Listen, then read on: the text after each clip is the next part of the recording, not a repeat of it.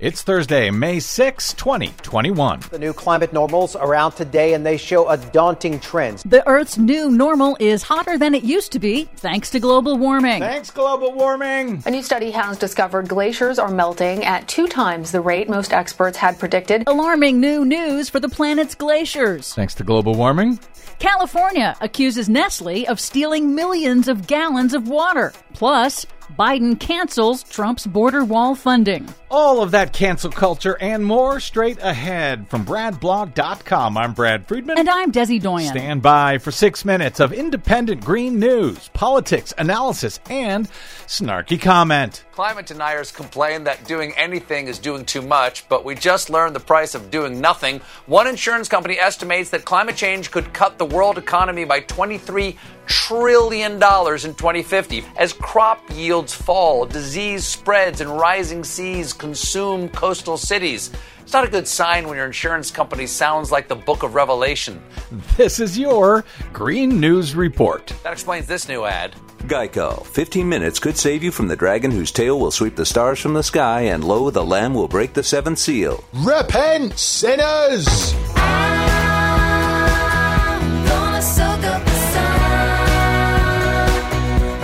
Okay, Desi Doyen, more thanks global warming stories today? Yes, unfortunately. So NOAA, the National Oceanic and Atmospheric Administration, measures global climate trends using averages over 30-year periods. This week, NOAA updated its 30-year average and, surprise, confirms that average global temperatures have increased 1 degree Celsius since 1901. Extreme rainfall events are also increasing in frequency and intensity, all thanks to man-made global warming. Thanks, global warming. NOAA warns that the increases in temperature and extreme weather events have huge implications for everything from agriculture to infrastructure. In America, our average new normal temperature is also a full degree hotter than it was just 20 years ago, with the southern half of the country seeing particularly sharp increases in temperature. Up north, too, Fairbanks, Alaska is no longer designated a subarctic climate and will now be classified as a warm summer continental climate. Oh, man. And that's one of the reasons I guess we've seen warmer temperatures sometimes in Fairbanks, Alaska than we've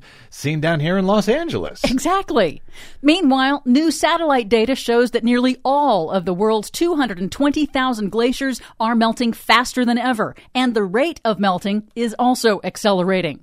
A new study has found the Earth lost 30% more ice every year from 2015 to 2019 compared to the previous 5 years. And it matters because in areas like densely populated India that rely on glacier melt for their drinking water, that faster rate raises the risk of water shortages. Oh, man. And deadly glacial outburst floods in mountain communities when glaciers collapse. That's going to be a huge problem. But the biggest threat to global stability is the glacier's contribution to rising sea levels, according to CBS meteorologist Jeff Berardelli. We have pretty much locked in over 20 feet of sea level rise. It is going to happen no matter what we do. What really matters is how fast the sea level goes up. If it goes up very fast, then we cannot adapt as a human race fast enough. It causes a lot of international instability. But if we allow it to happen slowly, which is what we're trying to do, then over the course of hundreds of years, we can adapt to that more gradual sea level rise. And yeah, none of us will be here by then anyway, so who cares?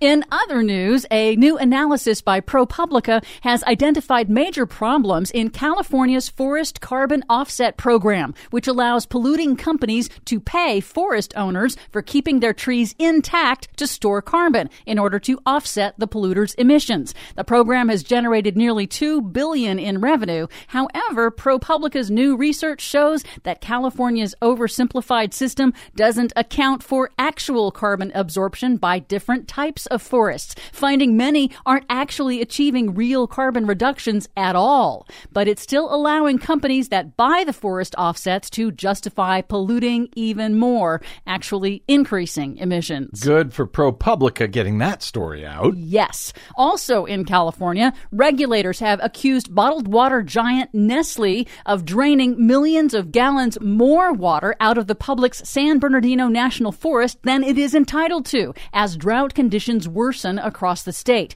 A 2017 investigation found Nestle has withdrawn 25 times more water than is is allowed by its permit, for which Nestle pays just $2,100 per year. Per year. And then how much do they charge you for that bottled water they stole from California? Finally, a bit of good news. President Biden is canceling funding for construction of ex-President Donald Trump's controversial southern border wall. The White House says some of the leftover funding will be used to help reverse the environmental damage caused by construction of the wall. Good. That is a little bit of good news. A very little bit, but we'll take it. Much more on that story and all of the other ones we couldn't get to today at our website, greennews.bradblog.com. Find, follow, and share us planet-wide on the Facebooks and the Twitters at Green News Report. I'm Brad Friedman. And I'm Desi Doyen. And this has been your Green News Report.